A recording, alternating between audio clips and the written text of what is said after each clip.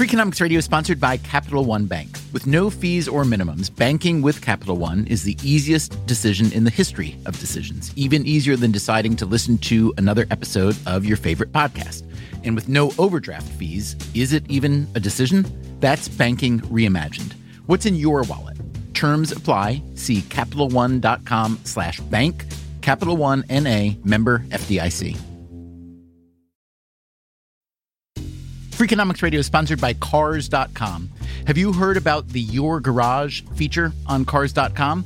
Here's how it works. You add your car to your garage to track its market value and cash in when the time is right to sell. Track both your car's historical and projected value. When it's time to sell, easily secure an instant offer from a local dealership or sell it yourself on Cars.com. Start tracking your car's value with your garage on Cars.com.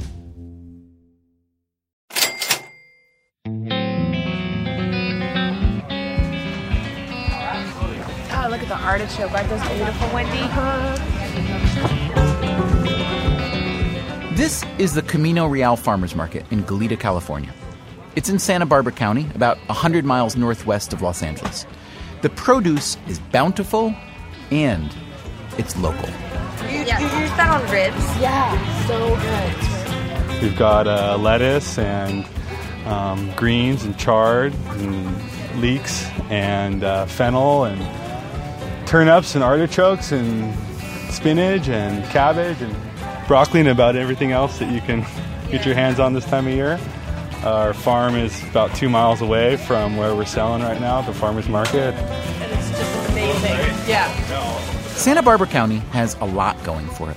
The beach, the University of California, Santa Barbara, and farming. It is in the top 1% of agriculture-producing counties in the U.S., about $1.2 billion worth a year. Now, imagine for a moment that everything is interrupted by some kind of a natural disaster. In 2005, there was a mudslide at La Conchita, which is a community in the southeastern part of Santa Barbara County, right on the coast. That's David Cleveland. He teaches environmental studies at UC Santa Barbara. The mudslide he's talking about killed 10 people. And also blocked off the 101 freeway and the railroad, which are the main transportation connections with Los Angeles. And these transportation links were closed for at least a week. So Santa Barbara couldn't ship its produce down to the distribution centers in L.A. or anywhere else, nor could it ship produce in. But that wouldn't seem to be a problem since Santa Barbara grows so much. You'd think that the grocery stores would still have plenty of fruits and veg. So we had produce sections that were empty, and here's farmers with boxes of harvested fruit and vegetables that the distributors can't pick them up. Mm-hmm. So farmers, we went and talked to the produce manager at this grocery chain, and we said, look, we got stuff we can't get out, and you can't get anything in. Let's make a deal. And they were told, no, sorry, we got a contract. Did you feel it was absurd or more along the lines of borderline criminal? Well, often those two things go together, I guess.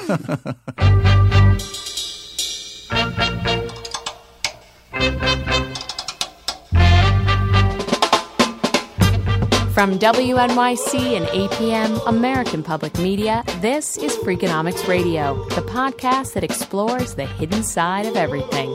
Here's your host, Stephen Dubner.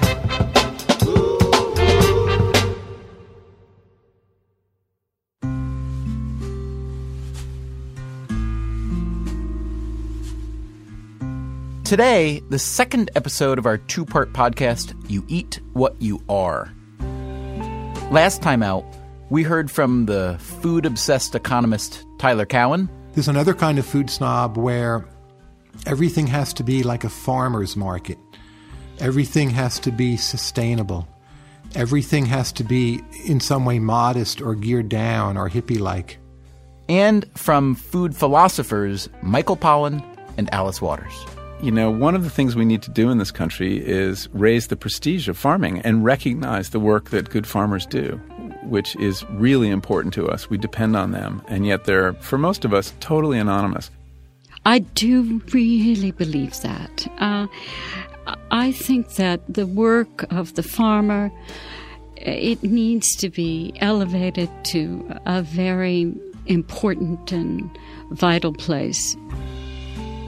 And so today, we try to find out, is going local the way to go? That's why we're starting in Santa Barbara County, which, it turns out, is a pretty good microcosm for just how complicated, or just how messed up, our food network is. Here you've got a place that grows more than $1 billion worth of food a year, but, as you just heard, when transportation is cut off for a week, the produce sections at grocery stores start to empty out. Isn't that bizarre? You'd think, with all that local produce, that Santa Barbara would be the epicenter of the local food movement. So what's going on here? David Cleveland, the UC Santa Barbara professor, he decided to find out. Time magazine, I think it was like 4 or 5 years ago, the cover of Time magazine was local to new organic. Mm-hmm. And, that kind of, one of my students brought that in and said, hey, have you seen this? And I said, no, I haven't seen that, because I've been teaching a class on world agriculture for the last 10 or 15 years at UCSB. And localization hasn't been an explicit part of what we talked about. And I just realized that this was being promoted as a remedy for a lot of the problems that many people saw with the mainstream food system. And when you see this being promoted as a remedy, or maybe even a panacea, it sounds like you're saying, mm-hmm. Yes? Mm-hmm. What was your first reaction to that then? Was it like, yeah, this is what we need, or uh-oh, this might not be the right prescription? Or, I don't know, a combination? It was a combination because, I have an emotional it's emotionally appealing, the idea of, local food going to the farmer's market and all the stuff that goes with that. And at the same time, my academic background was saying, well, how do we really know if this is working?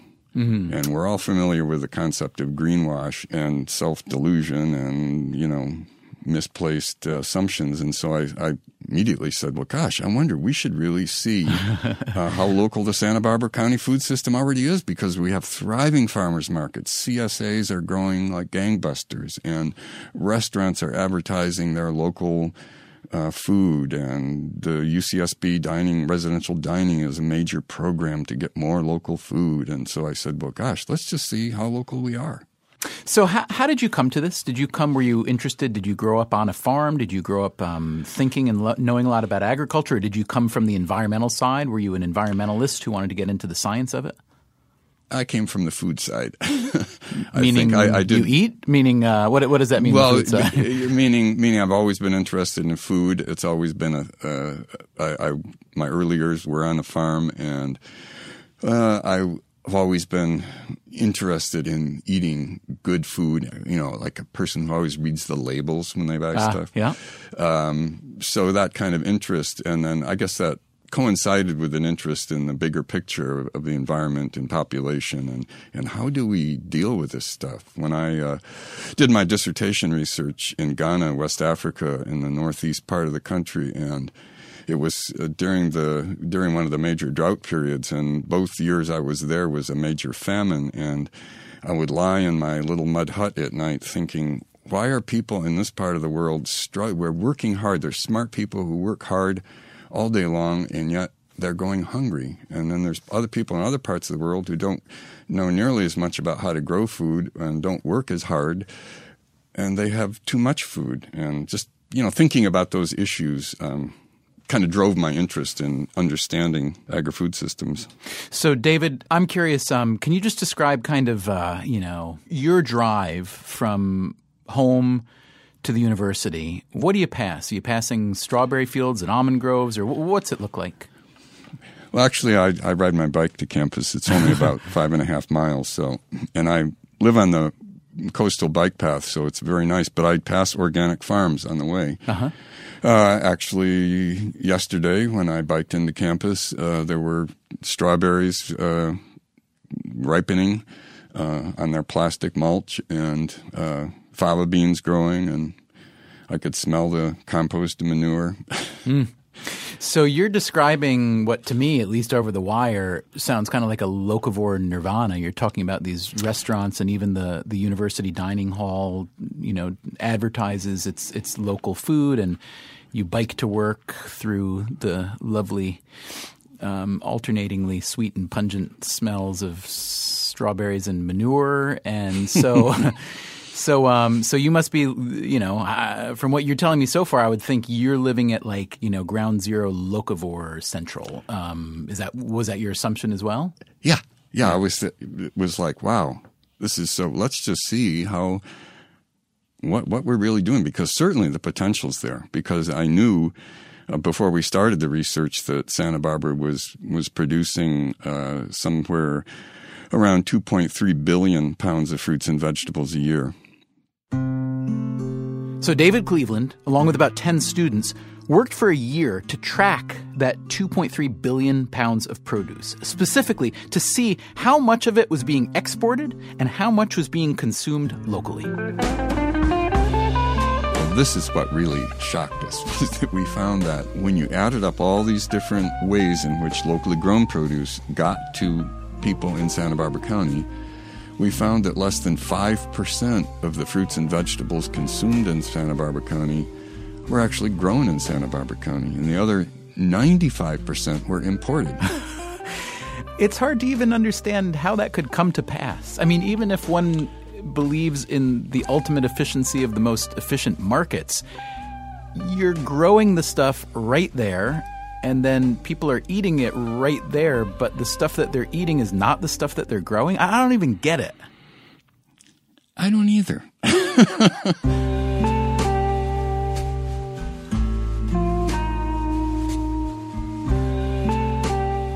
Yeah, this is something that I mean, part of it is it's the way the market is structured. Now, you're not an economist. You're an environmental scientist, correct? I'm an anthropologist. Okay, so because you're not an economist, I'm guessing, and forgive me, I really am just guessing, I'm guessing you're thinking, well, if this is the way the economy works in this case, then it's dumb. It doesn't make sense, right? To take food that we grow locally here, ship it off to a warehouse, and then ship it back to here. So you know what? In some twisted configuration of incentives that has come to pass, but it's stupid. Was that your thought? Yeah, and my thought was that somehow this economic system, people are being rewarded economically for this kind of behavior, one assumes, but somehow the reward system for economic behavior is totally out of sync with the reward system for good nutrition, for community, for environment. There's this disconnect between economics and the reason that we grow food.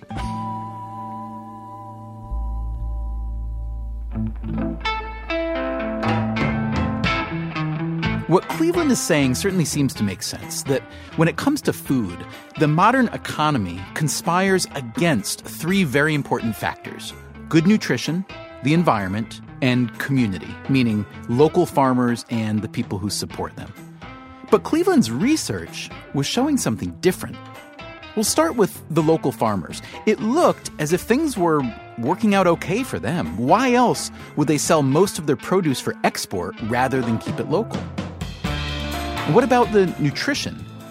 Here's another surprising fact that Cleveland found. A 100% local diet wouldn't improve nutrition within the county. Higher income might, but a dearth of local produce wasn't the problem. Still, what about the environment? As David Cleveland puts it, most of what's grown in Santa Barbara is shipped out, and most of what's eaten in Santa Barbara is shipped in. This seems crazy, he says. Surely, that is crazy, isn't it? Coming up, the math behind carbon emissions and local food. When your eyes saw that number, what did you think? We went back and redid our calculations. And is there a moral upside to not eating local food? I just keep coming back to feeling a certain amount of satisfaction that I'm eating grapes that are keeping up the standard of living in Chile.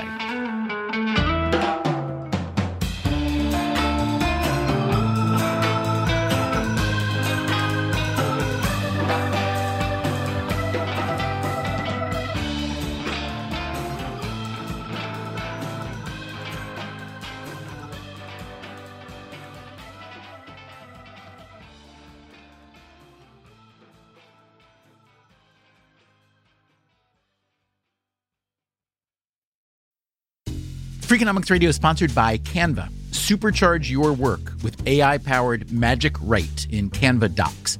You can just describe what you want to say in a few words, and Magic Write will generate a draft in seconds. You can use it for sales proposals, marketing plans, job descriptions, meeting agendas, you name it. Tweak your draft and you're done. It is a serious time saver and the perfect way to beat the blank page. Generate your draft with Canva Docs at canva.com. Designed for work. Freakonomics Radio is sponsored by Amica Insurance. Amica Insurance is all about empathy. They know your auto, home, and life insurance are more than just policies. Home insurance is about protecting the life you've built. Auto insurance is there to protect you on the road ahead. That's why Amica takes a consultative approach to help protect what matters most to you. They are a customer-owned insurance company that puts your needs first, and their representatives are available 24/7 for claim-related matters. As Amica says, empathy is our best policy. Freakonomics Radio is sponsored by FedEx. Dear small and medium businesses, no one wants happy customers more than you do. So you need a business partner just like you, like FedEx, who understands your passion for serving your customers because they have the same commitment towards you. That's why FedEx offers you picture proof of delivery, packageless and paperless returns, as well as weekend home delivery to 98% of the U.S. population on Saturday and over 50% on Sunday. See the FedEx service guide for delivery information. Trust FedEx for timely deliveries. See what FedEx can do for your business. Absolutely, positively FedEx.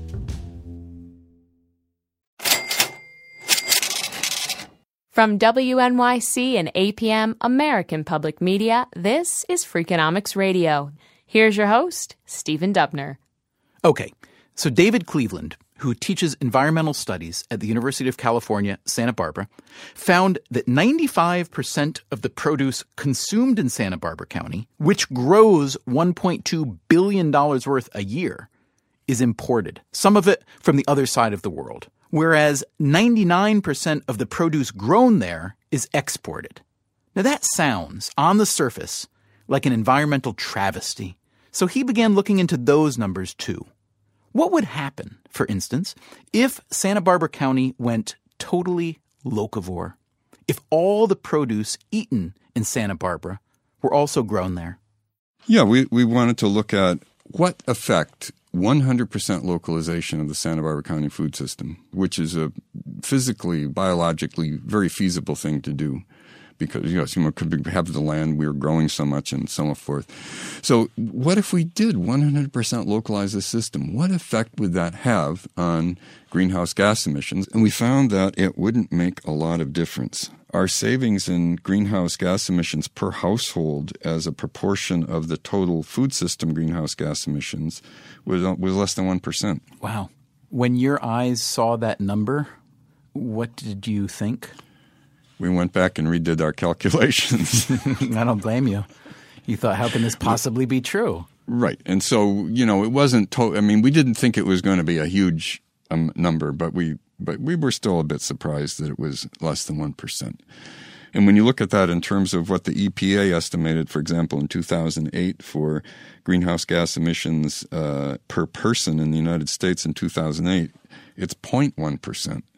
So I guess the point that we began to dawn on me and the others was that even though our food system accounts for a huge amount of our impact on the environment, including greenhouse gas emissions, and localization is being promoted as a major cure to all that's wrong with our current food system, in terms of one of the focal impacts, it doesn't necessarily have a great deal of effect.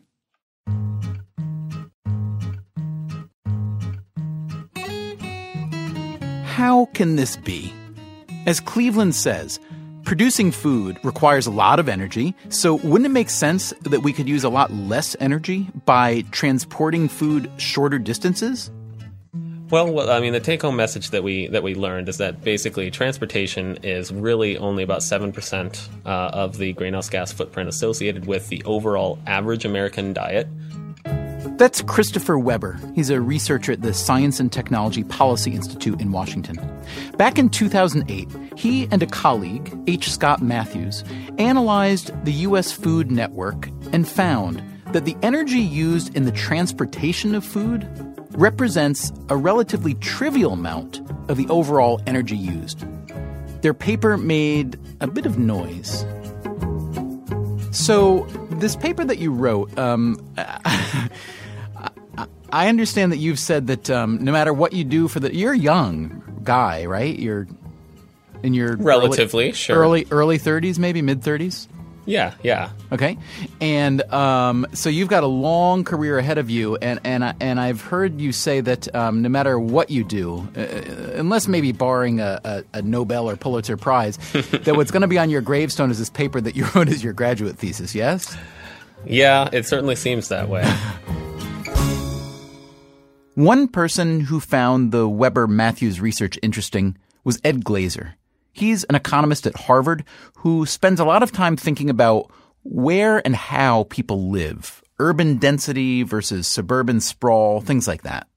There's a 2008 article by Weber and Matthews who actually go through the various environmental costs involved with food production, particularly carbon dioxide emissions. And they found that there's about 8.9 tons of carbon dioxide per household per year from food consumption in the United States. Out of that 8.9 tons, only 0.4 tons, so about 5%, less than 5%, came from food delivery to you. And all agricultural transportation up and down the food chain, that delivers only about 1 ton of carbon dioxide per household annually. So there's a lot of carbon emissions involved in food, but you want to think about it as being in the very heart of the food production, which is going to go on wherever you eat it or not. And there you're going to, you will make choices about what you're eating. And obviously animals tend to be more energy intensive than grains, for example. Those choices are going to matter a lot more as to whether or not the food is shipped long distances, because it just doesn't require that much energy to ship food fairly long distances in this world. So in keeping with that argument, the idea is that a bigger farm, whether it's a sheep farm or a produce farm, is going to be more efficient in its production per pound of food, let's say, than a smaller local farm, and that the transportation is just not a big enough piece of the equation to really tip the scale? That's the usual argument, and I find it fairly compelling. The second argument that's made, and this has been particularly done comparing food production in England with other areas, so English researchers for some reason have been particularly aggressive on this, but food production in the UK, and I think it must be the same thing in New England, for our climate isn't that different, finds that the greenhouse gas emissions involved in eating English tomatoes are about 3 times as high as eating Spanish tomatoes, because you require hothouses to grow these things, and that you just have a better climate for food production. So at the heart of economics, right, is this notion of comparative advantage. And think about David Ricardo 200 years ago talking about what a great thing it is that the English could export textiles and import wine from Portugal. When you're giving up on the global system of trade, you're giving up all of that. And that's not just about economic productivity. It's also about energy intensivity, because the places that are naturally productive at growing food are also places that you can do it with less artificial energy, with less artificial water, and so forth. Now, let's say I believe you, and I have no reason not to believe you. In fact, I do believe you.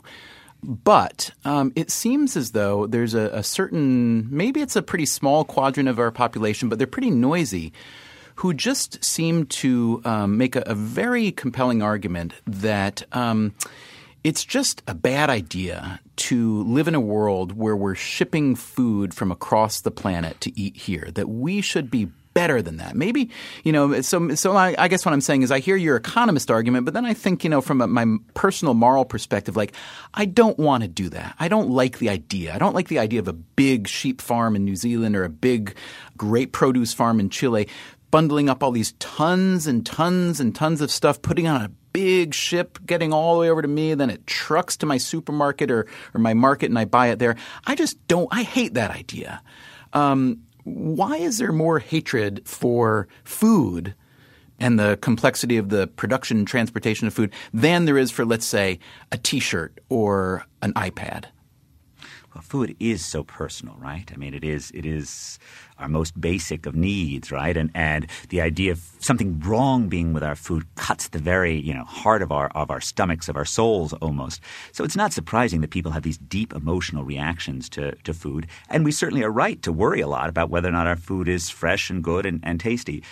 But I just keep coming back to feeling a certain amount of satisfaction that I'm eating grapes that are keeping up the standard of living in Chile. So, let me ask you this, Ed. You wrote a little bit about Michelle Obama's garden at the White House and her pretty constant efforts to talk about the value of nutrition generally, but also local agriculture. And you wrote this: if the First Lady wants to help the environment, she should campaign for high-rise apartments rather than plant vegetables. Ouch, first of all, but explain. Well, I certainly meant no disrespect for the first lady, but local gardens are unlikely to be any particularly great environmental benefit. And one way to think about this is it really is much more energy efficient to move food rather than moving people. Anytime we put space between us as human beings, we are increasing our own difficulties in transportation. Anytime we build at lower densities, we're meaning that we are driving longer distances. And that's a tremendous potential environmental cost, whereas moving the food around is just a very, very small cost relative to that. So I think really if we want to be focused on how we live and how it impacts our environmental footprints, we really do want to be thinking about how is it that we bring ourselves together? How is it that we eliminate space between us? Not how is it that we insert extra space that are buffers between humanity. So would your view of Michelle Obama's position on local agriculture be that, well, it's mostly benign? She's preaching that people should have more kind of local gardens and they may or they may not, and it really doesn't make that much of a difference? Or is your view of her stance that it's actually not a good stance because it may be counterproductive as it kind of steals mind share for what would be smarter ideas for how to be more efficient and effective for more people? I think it's basically benign. But the truth of the matter is I think she's really just pushing for greater awareness of food and greater attention to nutrition. And that's basically benign. What I do wish is both her and the president would actually start talking about the virtues of urban America. I mean, in some sense, President Obama is the most urban president we've had since Teddy Roosevelt. And yet we've heard very little about how critical America's cities are to our future. I mean, the fact that the three largest metropolitan areas in this country produce 18% of our GDP while including only 13% of our population. And they're also important environmentally. So it's more sort of a frustration that it's fine for her to grow gardens. But I would love it if we just heard a strong message about what a great thing living in dense areas, living in high-rise apartments can also be for the environment. And indeed, we're far more likely to get significant environmental benefits from those than we are from eating locally or from urban gardens.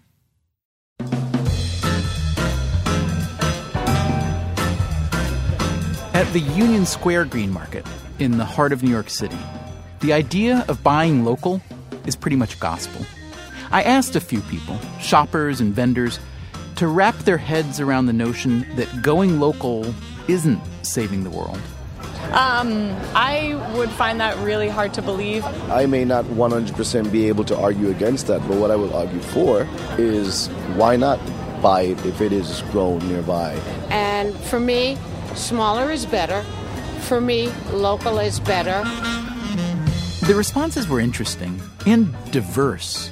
Some denial, some rationalization, some switching over to the other ways in which local food is superior, like it tastes better. When you make decisions about something as important as the environment and as personal, as emotionally charged as food, it's hard to hear that the factual foundation of your decision is a bit wobbly. It can be easier just to stick to your beliefs, your intuitive beliefs, than it is to deal with the weird complexities of the modern world. But here's one piece of good news.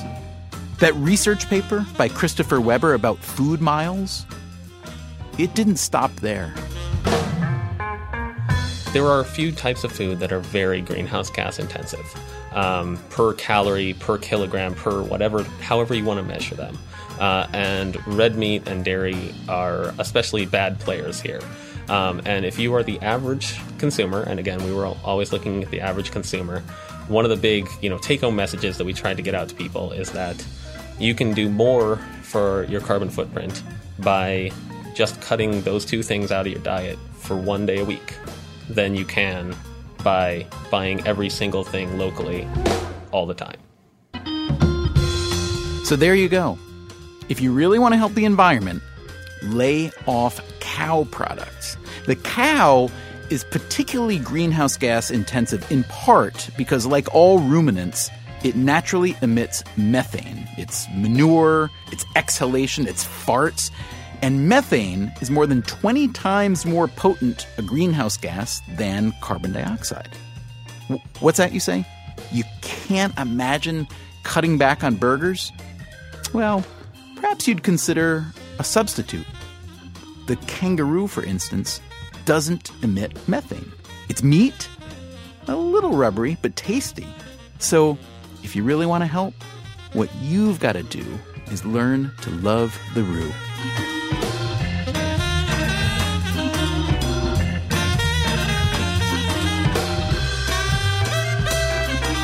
Freakonomics Radio is produced by WNYC, APM, American Public Media, and Dubner Productions. Our staff includes Susie Lechtenberg, Catherine Wells, David Herman, Beret Lamb, and Chris Bannon. Colin Campbell is our executive producer. We had production help from Joe Rosenberg. If you want more Freakonomics Radio, you can subscribe to our free podcast on iTunes or go to Freakonomics.com, where you'll find lots of radio, a blog, the books, and more.